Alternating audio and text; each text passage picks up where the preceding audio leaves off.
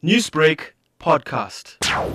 We've learned about those news this morning that some patients have tested positive and the hospital have decided to stop any admissions to the hospital until they are done with the screening of all patients inside and stuff. So what measures should the hospital be taking to not land in the same position as St. Augustine's? It's a very worrying situation because we've engaged on the issue of St. Augustine, and management kept on saying they are ready with the precautionary measures in place.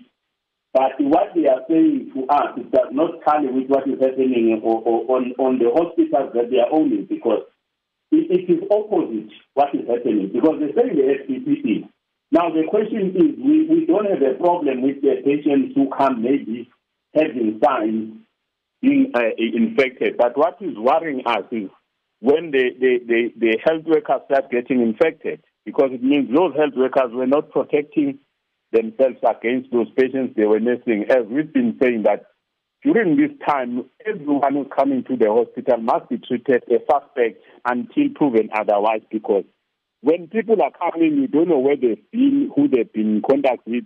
So the safer route for health workers is to try to be on a precautionary measure in saying that they must always wear PPEs in dealing with these patients. As DENOSA, how would you advise patients and staff at the facility during this time? Our advice to staff is that they must ensure that they use this protective mask. And the patients must always make sure that when they've been around patients or people who are affected, they must always declare and ask for testing so that it is done quicker before the virus spreads to many people.